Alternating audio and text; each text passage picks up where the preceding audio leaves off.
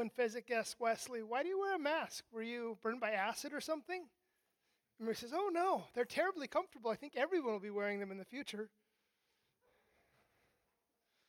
If only he knew.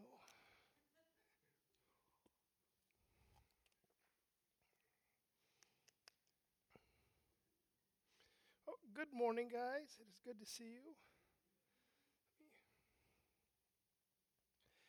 For those of you guys who may be watching online, we are going to share in communion this morning. So if you want to, gather your elements. You can gather your wine and unleavened bread, or your Hawaiian punch and rich crackers, or, as someone mentioned this morning, a Coke and a French fry will work fine too.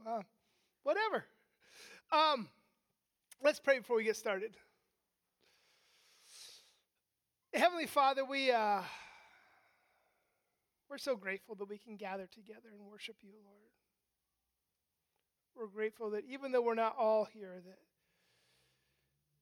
that we can be here, Lord, and we can fellowship with our brothers and sisters in Christ. And we pray for those who aren't with us yet, who either are ill or immune compromised or don't feel comfortable yet, that you'll be with them as well, Lord, and you'll minister to their spirits, that they will just be strengthened and encouraged too. We pray that in your name, Jesus. Amen. Well, this morning, we'll be looking at a passage that seems especially timely. You know, I mentioned before that I kind of planned it out so that we would land on the resurrection of Jesus in John on Resurrection Sunday. And then we moved on and we finished up John and moved into Acts. And as it happened, we landed on the passage concerning Pentecost on Pentecost Sunday. And now, as we are moving into Acts 4, again, it's a very timely passage. It kind of deals with a lot of the stuff that we're going through today. It talks about dealing with, standing up for the Lord and dealing with opposition from authorities and how to deal with those things. And how should the church respond to edicts and rules and legislation that goes against the clear teaching of Scripture. Now remember, in Acts chapter 3, Peter and John, they went into the temple and they were on their way to worship the Lord. And as they entered the gate called Beautiful, remember they see this guy who had been crippled since birth. And he's there, he's got his little, he's got a guitar and a cup out or something, whatever. He's begging for money. He's trying to get some money, asking for alms. And remember, Peter and John, they make eye contact with him, and they walk over, and the guy's excited about it. And Peter says, "Sorry, friend, we don't have any money. Peter, silver and gold have I none." He says, "But what I have, I give unto thee. Arise and walk." And remember, Peter, he grabs the guy by the hand, and he pulls him to his feet. And we see this man, he's healed. His deformed feet are made whole. And we find him in the next couple verses, says that he's leaping around and he's praising the Lord. And before long, a group of people gathered around and they're amazed because they knew this guy. And they said, "What happened? How did he get healed?" Right? And there's no arguing with a healing, right? There's no arguing with this kind of a transformation. People can argue a lot of things. They can argue theology or philosophy. They can argue the inspiration of Scripture, but it's hard to argue with a changed life. It's hard to argue with somebody who says, "Look, I was blind, but now I see. I was lame, but now I can walk." And so Peter sees all the people gathering around, and he recognizes that this is his moment. And he stands up and he begins to preach. And remember, he says, "Why are you guys looking at me?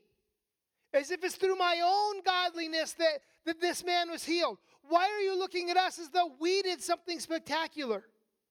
He says, "It wasn't me, it wasn't us. Remember that guy Jesus? That guy whom you nailed to the cross? That guy whom you insisted on crucifying? He's the one who healed this man. And this is where we pick up the text. It's the same scene here in the temple. Peter is standing up. He's still addressing the people. He's sort of mid-sermon, and he gets interrupted. And so we pick it up in chapter 4, verse 1. And as they were speaking to the people, the priests and the captain of the temple and the Sadducees came upon them, greatly annoyed, because they were teaching the people and proclaiming in Jesus the resurrection from the dead. And they arrested them and put them in custody until the next day, for it was already evening. But many of those who had heard the word believed, and the number of men who came to about 5,000. So Peter, he's standing up here. He's finishing his sermon to these people, and he's sort of wrapping things up, and all of a sudden the priests show up. And they have their temple security with them, right? It's the Secret Service. You know, the Eagles left the building. Right? And they're doing all of their security stuff. And the Sadducees are there with them. And something to note is that the Sadducees and the Pharisees, historically, they didn't get along at all. They were definitely at opposing sides of the spectrum. In fact, the only time that we see them getting along and working together was working towards the crucifixion of Jesus. The Pharisees were very conservative when it came to the Word of God, when it came to the law. They believed that every word, that every letter, that every jot and tittle were inspired by God. They were definitely, what we would call fundamentalists. And the Sadducees were fairly liberal. They believed some of the Bible, but they didn't really believe in an afterlife. They didn't really believe in the supernatural. They didn't believe in a literal resurrection of the dead. Remember, the Pharisees, they were opposed to Jesus for his supposed breaking of the Jewish law, for his healing on the Sabbath and those things that he did. The Sadducees, they didn't care so much about that. They didn't like the miracles. They didn't like the supernatural. They didn't like it that the apostles were talking about Jesus having risen from the dead. But as we see, they couldn't deny it. Right? Everybody had seen it. They'd witnessed it. If the Sadducees and the religious leaders could have, they would have proven that Jesus didn't rise from the dead. Right? They would have rolled old Jesus' body out on a cart. Said, look, here he is. They said, look, you say that this Jesus character rose from the dead. Well, here's his body. Right? This whole thing has been a sham. You guys have been bamboozled by these charlatans, by these fakes, by these frauds. This whole resurrection thing is a sleight of hand. They would have, but they couldn't. There was no body. The grave was empty. Jesus rose from the dead. And 40 days later, he ascended into heaven. And at this time, most of the priests were Sadducees. Most of the priests didn't believe in the resurrection. And they didn't like it that people were listening to the apostles. They didn't like it that people were putting their faith in a resurrected Jesus. And so while Peter's preaching, the priests, the Sadducees, and their muscle, the temple guard, the security forces, they kind of weave their way through the crowd. And it says in verse 3 that they arrested Peter and John and took them into custody. And it says that it was evening, so they put them in jail overnight until they could look at the issue the next morning. And they're probably thinking that was going to be the end of it. They would scare Peter and John straight, right? That they would put an end to all this Jesus foolishness. But the Lord was at work, and the Holy Spirit was moving among his people. The Lord had a divine, sovereign plan of salvation already set in motion, and nothing that the religious leaders wanted to do could stop that work of the Holy Spirit from being accomplished. And look at what it says in verse 4. But many of those who had heard the word believed, and the number of the men came to be about 5,000. The NLT says this: the number of people who heard their message believed it. So the number of believers now totaled about 5,000 men, not counting the women and children. So look at this. Peter, he didn't even get to finish his message. He didn't even get to the altar call. He didn't even get to give that emotional plea while the worship leader softly strummed the guitar. Right? He didn't get to say, with every head bowed and every eye closed, just slip your hand into the... None of that happened. But the Holy Spirit was at work. And he was speaking into the hearts of the people. And many of the people heard it. And they received the message with great joy. And the church makes this huge jump. Right? We know that before this, there were about 3,000 people. But Luke notes here that there were 5,000 male adult believers. And the word that he uses in the Greek is very clear on that. So including the women and the kids, there's probably somewhere around 20,000 believers in the church right now. And so the church saw this explosive growth from 120 to maybe 20,000 in just a few days or a couple of weeks. And that growth, that revolution hasn't stopped in 2,000 years. Jesus continues to change lives. He continues to set people free. He continues to deliver people from the bondage of sin. And we see here that this is a mighty work of God, and there isn't anything that man can do to stop it. Right? There's nothing that men can do to stop the work of God. And they try. Men, governments throughout history have tried to stop our faith. They've tried to stomp out our faith. But what happens? Every time that people try to exterminate our faith, it grows bigger. Right? It's like trying to put out a fire with kerosene. It doesn't work. It only makes it bigger. Yeah, and we see that in modern times. You look in China, places where it's illegal to practice our Christian faith, where you might go to prison, you might lose your job, you might die. The underground church there it's exploding, and there are literally hundreds of millions of believers there. Look at Africa and some of the extreme persecution, and the church continues to flourish there. In the Middle East, particularly in Iran, there are reports of revival sweeping through the land. And it's reported that Iran is the fastest growing church in the world right now. It's reported that millions of people have come to faith in Iran under severe persecution. And here's what happens. When you are a believer in those kind of situations, you're serious about your faith. You're not lukewarm and half-hearted when you know that your life is on the line. You're not going to be doing this thing halfway if you know that it could cost you your life. Right? In those kind of situations, it forces people to be all in. And persecution historically has always caused the church to grow. In biblical times, throughout church history, and in modern times, we see the same thing played out over and over again.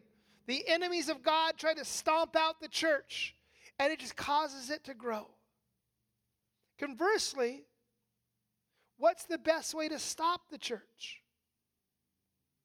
Seems like historically it's just to let it be. To do nothing, to not oppose it. When the church is left to its own devices, inevitably, we start to fight among ourselves. And we divide over ridiculous things like, should we Should we dunk or sprinkle to be baptized?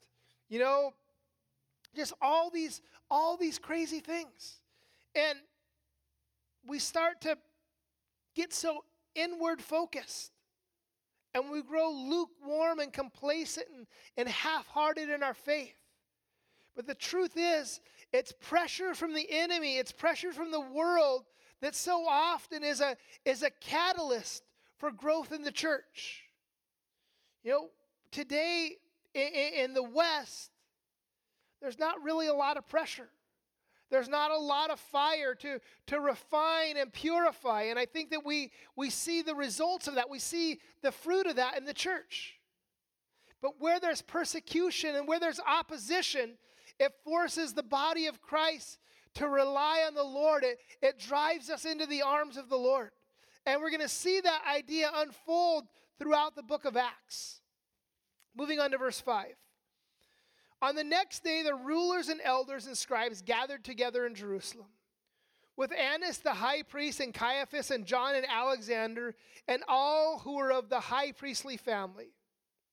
And when they had set them, that's Peter and John, in the midst, they inquired, by what power or by what name did you do this? So the next day, Peter and John, right, they just spent the night in the pokey, right? They were just in jail. They're in the Huskow. And they get brought out. And they're brought before the leaders. And it says that Annas was there, and Caiaphas, and John and Alexander, and all the members of the high priestly family. These are all the people that worked to condemn Jesus. The same group of people that put Jesus to death are now questioning John and Peter, probably trying to intimidate them a little bit. Look, this is what we did to Jesus, and if you don't shape up, this is what's going to happen to you.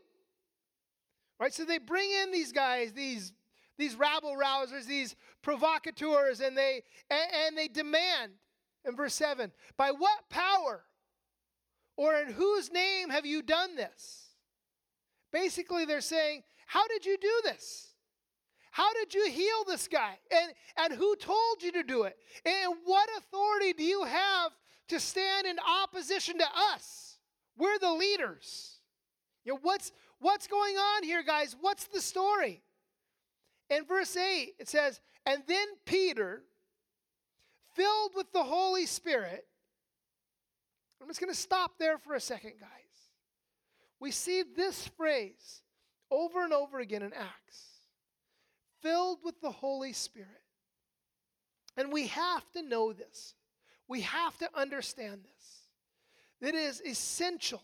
It is an absolute necessity in the life of a believer. If we, as believers, want to do anything for the kingdom of God, if we want to do anything of eternal value, if we want to do anything that's going to make an eternal impact, it has to be done through the power of the Holy Spirit. Right? That's where the power comes from. Someone once used this analogy. They said that the Holy Spirit is the fuel that drives the vehicle. Right? If the church were a bus, the Holy Spirit would be the gas that powers it. The Holy Spirit would be the gas that gives it the ability to move forward. And without it, the bus might be able to coast downhill a little bit.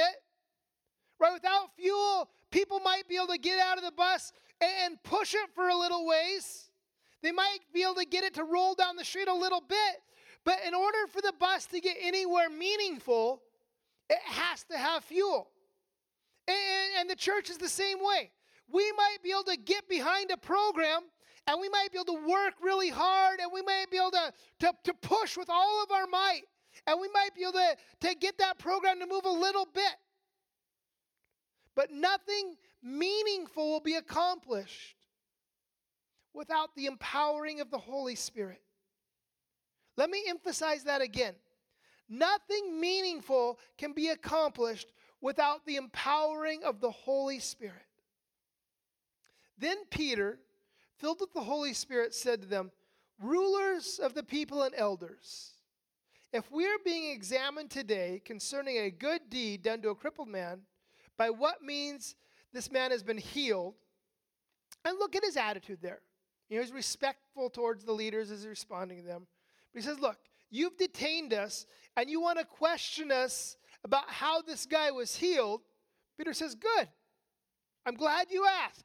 Let me tell you. Let me explain what happened. He says in verse 10, let it be known to all of you and to all of the people of Israel that by the name of Jesus Christ of Nazareth, whom you crucified, whom God raised from the dead, by him this man is standing before you well. This Jesus is the stone that was rejected by you, the builders, which has become the cornerstone. And there is salvation in no one else, for there is no other name under heaven given among men by which we must be saved. Peter here, he doesn't hold anything back. All right, these are the guys that executed Jesus, and now they have Peter and John on trial. And this is Peter, the one who denied Jesus 3 times, the one who denied Jesus to a little girl. This is Jesus the traitor. This is Peter the traitor. This is Peter the coward. This is Peter the betrayer. But this is Peter who was totally transformed by the power of the Holy Spirit. This Peter is an utterly new man. He's a new creation. And Peter here, he's really letting him have it. He says, Jesus Christ of Nazareth, of whom you crucified. Now, I have to wonder, as Peter's up here preaching, what was John doing? What was John thinking as he's standing beside Peter? Was he nodding his head in agreement? Was he kind of, shh, calm down, Peter? Right? Was he thinking, don't drag me down with you, Peter? Right? This is another one of those scenes that's going to be cool to see on the instant replay. But Peter says this, let me clearly state this for you guys. Make no mistake about it. The one that you crucified and the one who came back from the dead. Right? Peter here, he's not worried about offending anyone. Yeah, he's boldly, bravely proclaiming the name of Jesus here. He says, it was Jesus. And he says in verse 11, this Jesus is the stone that was rejected by you, the builders, which has become the cornerstone. Now, we read that, and we don't really understand what Peter's saying. We don't get the story. But this would have meant everything to the Jewish audience. Back when the temple was being built, back when Solomon's temple was being built, centuries before the birth of Christ, right? There was a stone quarry that they would cut the stones for the Temple Mountain for the temple. And it was quite a distance away from the temple, and they would haul these bricks that were sometimes 10, 20, 30 feet long that weighed up to 80 tons. And they would move them to the temple, and they would kind of put them together like a giant puzzle, right? And each stone was labeled. And it said that there wasn't the sound of a hammer or a saw at the temple. It was all done at a distance. And so one day this huge stone shows up. And it's unlabeled. And so no one could figure out what this stone was or where it was supposed to go. And eventually the foreman, he took the rock and he rolled it over the edge of the Temple Mount down into a place called Gehenna, into the dump.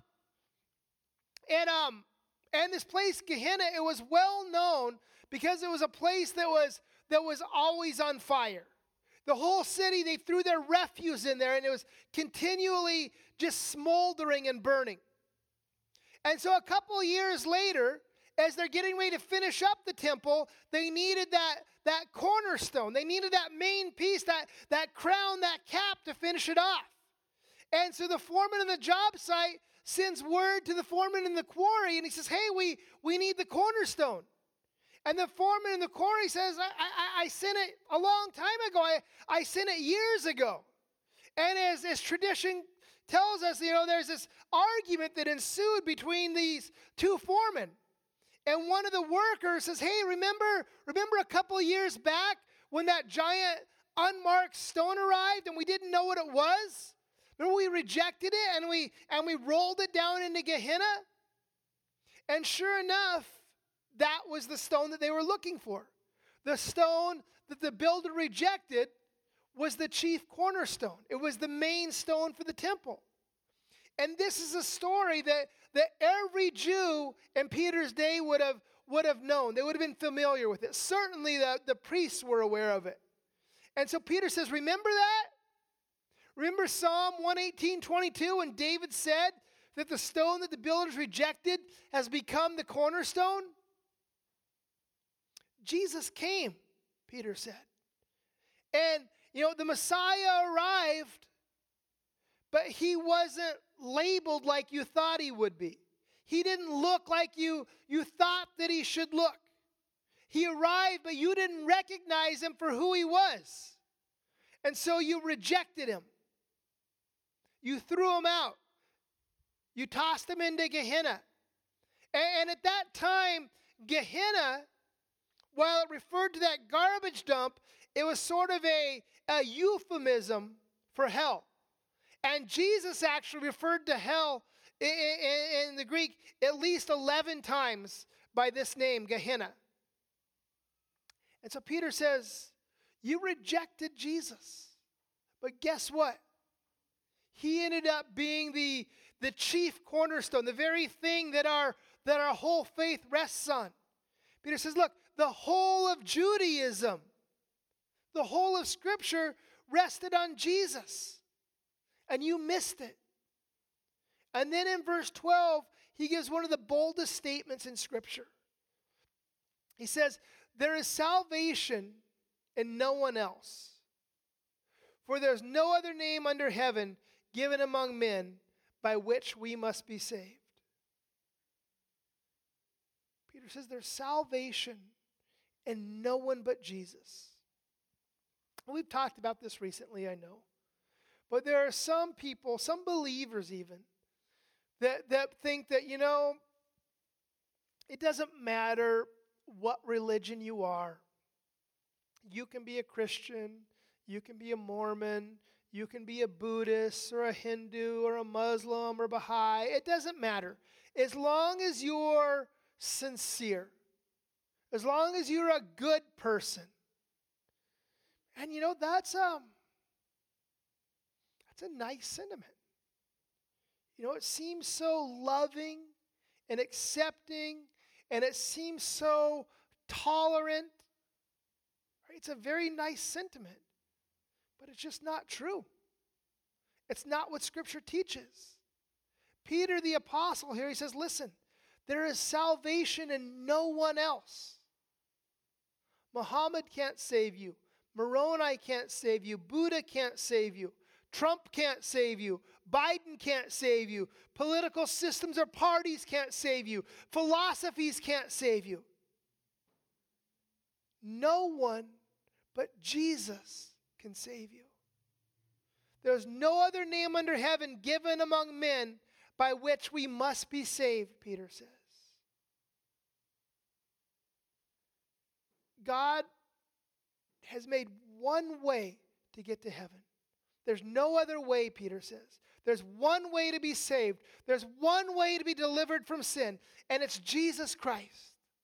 And I know we quote John 14:6 a lot because it brings so much clarity to it. Right? Jesus says, I am the way, the truth, and the life. No one comes to the Father except through me. That's very exclusive. There's no other religion. There's no other faith system. Right? If you want to go to heaven, if you want to be delivered from your sin, if you want to be set free, if you want access to the Father, Jesus is the only way. Peter says there's no other name under heaven by which we must be saved. He says it's Jesus or nothing. And we proclaim that as believers, and people say, "Oh, you're so judgmental." Yeah, I preach that, and people say, how do you have the authority to say that, Pastor? Well, I don't. And I'm not. I'm not saying anything. I'm just repeating what God said. Right? And he has the authority to say that. And then people say, well, that's just your interpretation. Really? Did you read it? Is there any other way that can be interpreted? You can say that the Bible is wrong. You could say that Peter is wrong. But you can't say that he isn't saying that Jesus is the only way. Because it's very clear. He's proclaiming the exclusivity of Jesus and the exclusivity of the gospel. And there is salvation in no one else, for there is no other name under heaven given among men by which we must be saved. Now when they saw the boldness of Peter and John and perceived that they were uneducated common men, they were astonished. And they recognized that they had been with Jesus. But seeing the man who was healed standing beside them, they had nothing to say in opposition. But when they had commanded them to leave the council, they conferred with one another. So the leaders, the Sanhedrin, the priests, they're amazed. They said, "Who are these guys? Look how bold they are. Look at how confident they are. Look at the authority they possess. Look how well they know the scripture." Right? They said, look, these are just ordinary guys. They've had no special training in the scriptures. They didn't go to Bible college. They didn't go to seminary. They weren't experts. But they recognized that they had been with Jesus. And I want you to see that, church. That these were average guys. They were fishermen. They were just blue-collar guys. They weren't scholars. But the Sanhedrin recognized that they had been with Jesus. And I want every one of you to take note of that. I want every one of you to let that sink into your hearts. Make a little note card if you have to. Write it on your mirror and lipstick. Or do something so you can remember that. That they had been with Jesus.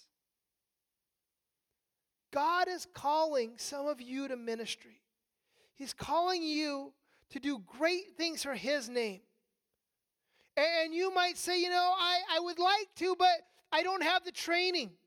I would like to, but I don't have the education. I would like to, but I don't. You kind of fill in the blank. Neither did Peter or John. But they had been with Jesus.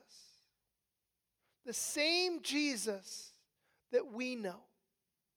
They had the same Holy Spirit residing with them that we have residing within us. And listen, I get the importance of education. Right? If you're going to be a doctor, I hope you go to medical school. And before you start cutting me open and working on me, I hope you do really good in medical school and you pass all your tests, right? I hope you study hard. If you're going to be a lawyer or a teacher or an engineer, you need to study and be equipped for those things. When I was in Belize, I did online courses and I got my bachelor's degree. I have a bachelor's of arts in religion. And you know what? It doesn't really do me any good in the ministry. That's not what qualifies me. And growing up, I changed schools tons of times. I got kicked out of high school twice. I ended up being a construction worker. When people looked at me, I wasn't on anybody's list to be a pastor. Right? No one ever looked at me and said, you see that punk rock kid over there? I bet you he would make a great pastor. You see that guy over there? See that fool over there? I'd like to see him in charge of a church. The only time anybody ever said that is if they were making a joke. Right? Nobody said that except the Lord.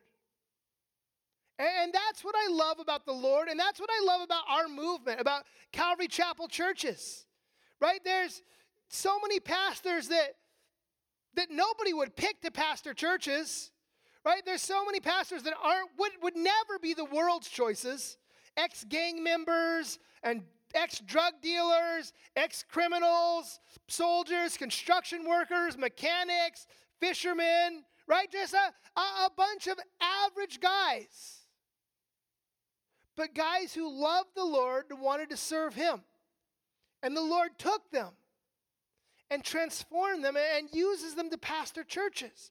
Men with no formal Bible training, many of them. But they had been with Jesus. Now listen, education is wonderful. I went to Bible college and I loved it. But it's not a requirement to serve the Lord. A willing heart and a love for Jesus is what's required to serve the Lord. Verse 16. What shall we do with these men? For that a notable sign has been performed through them is evident to all the inhabitants of Jerusalem, and we cannot deny it. But in order that it may spread no further among the people, let us warn them to speak no more to anyone in this name. So they called them and charged them not to speak or teach in the name of Jesus.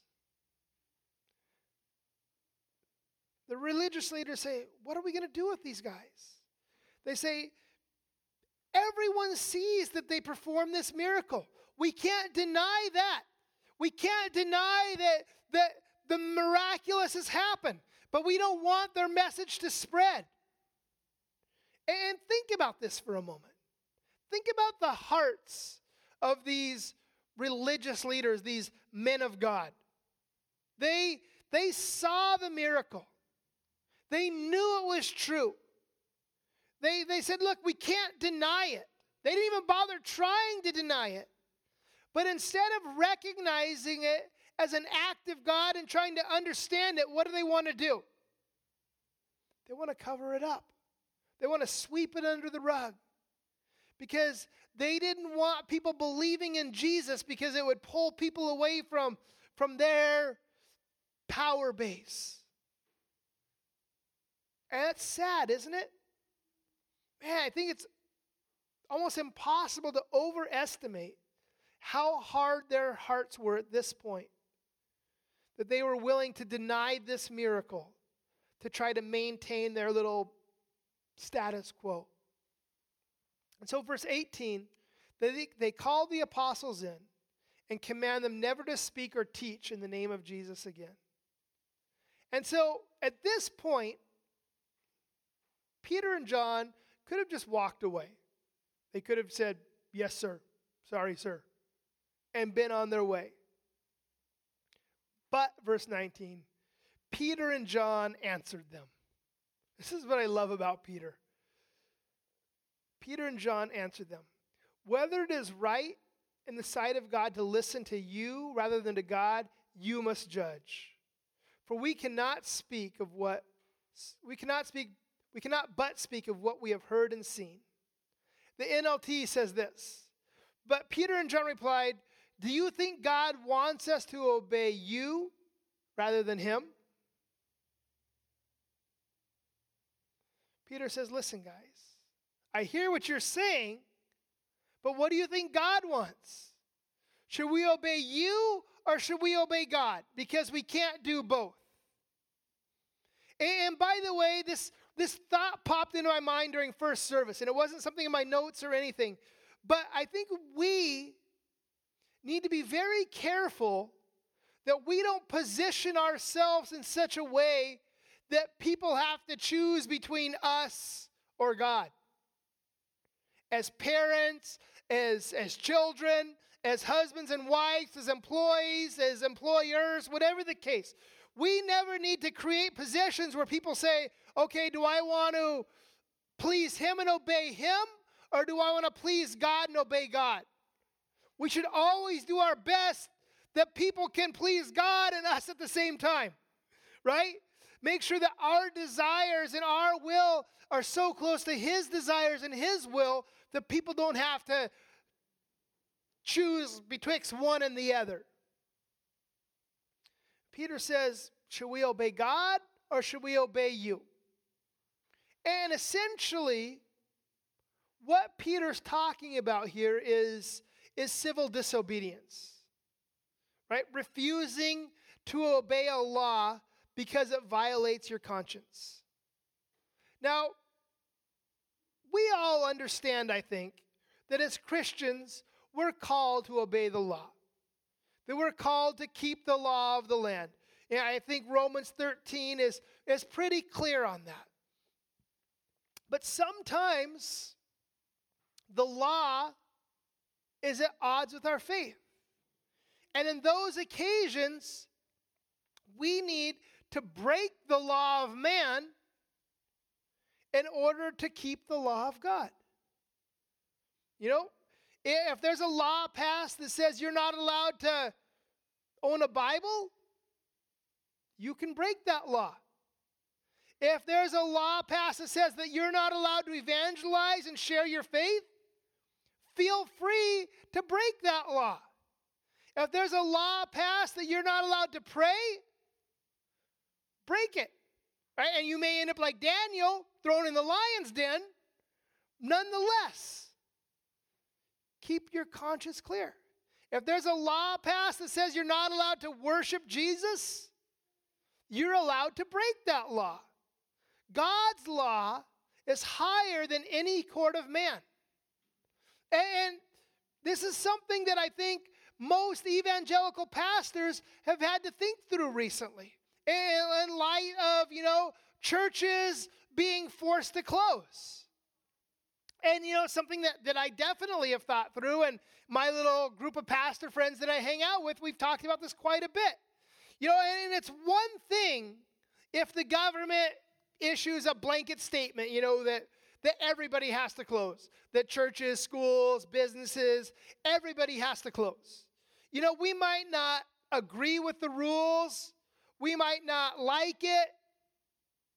But if everybody is kind of subject to the same thing and it's not persecution against the church, we need to do our best within reason to comply.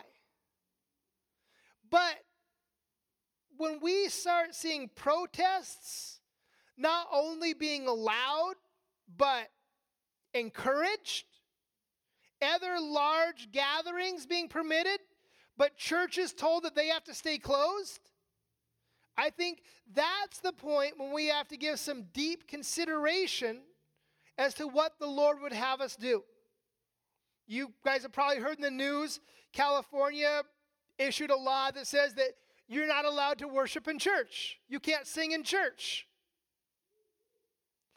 I don't know, but I feel like that might be getting close to the line where we might have to engage in civil disobedience, like Peter says. We might have to obey the Lord rather than man. Now, I personally, this isn't scripture, it's not prophecy, it's not a word from the Lord. Just to be clear, this is my opinion.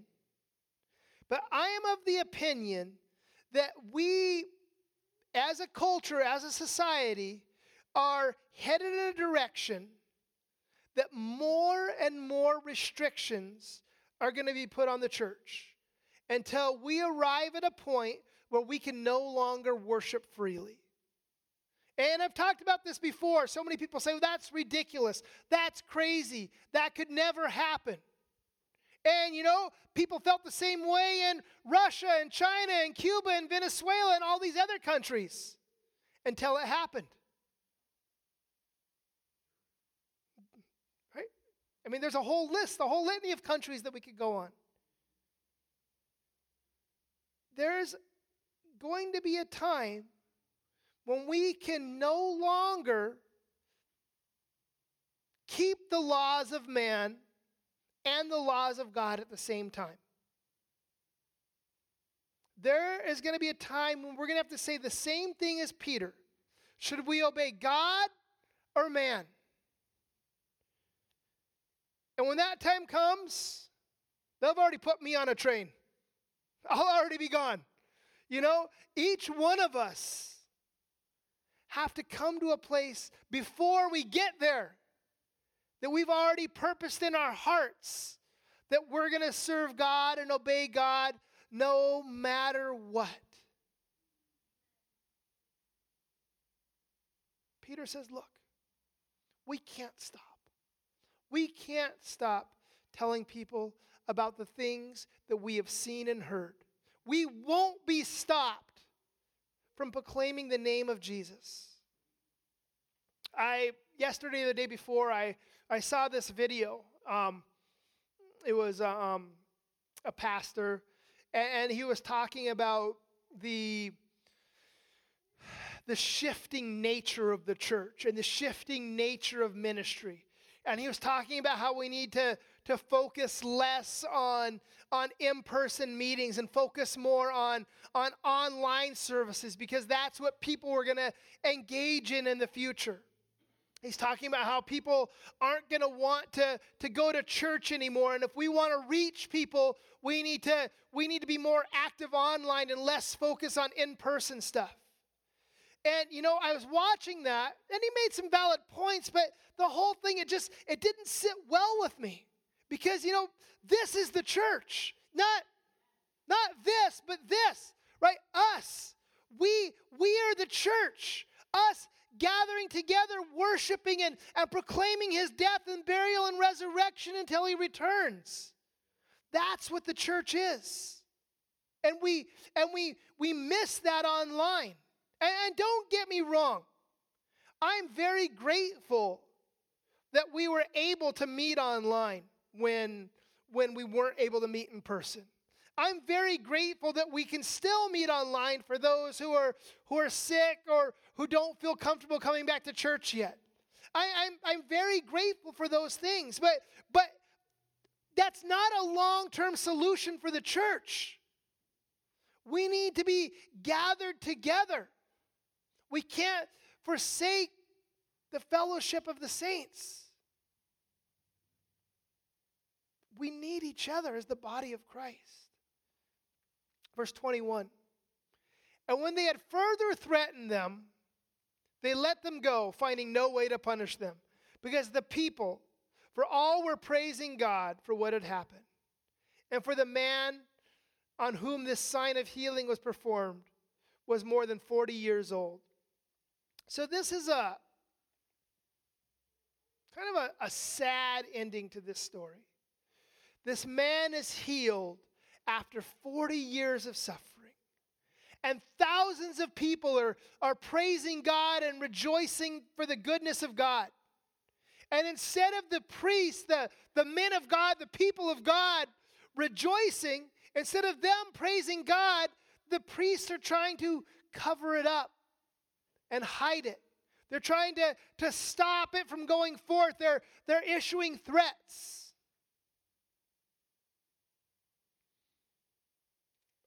I think sometimes we can miss what the Lord is doing. We can be so hard-hearted to the things that the Lord is doing around us and in the lives of the people around us, you know, and we miss what he is doing. Sometimes we as the people of God get so locked in. We get so focused on our systems and on our church programs and on our traditions that we fail to see the movement and the shift of the Holy Spirit. And we fail to see what he wants us to do. I think a big lesson for us as believers here is that we need to be sensitive to what the Lord is doing. And we need to be willing to allow the Holy Spirit to work in us and through us.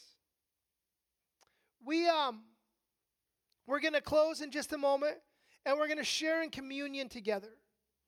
And if you guys don't have your little communion packets, there's some out in the lobby there. But before we do that, before we share in communion together, I encourage you guys just to take a couple minutes as we sing this song, just to reflect on the Lord and just Make sure that you are where you should be and that you're right with the Lord. And then we'll share in the elements together.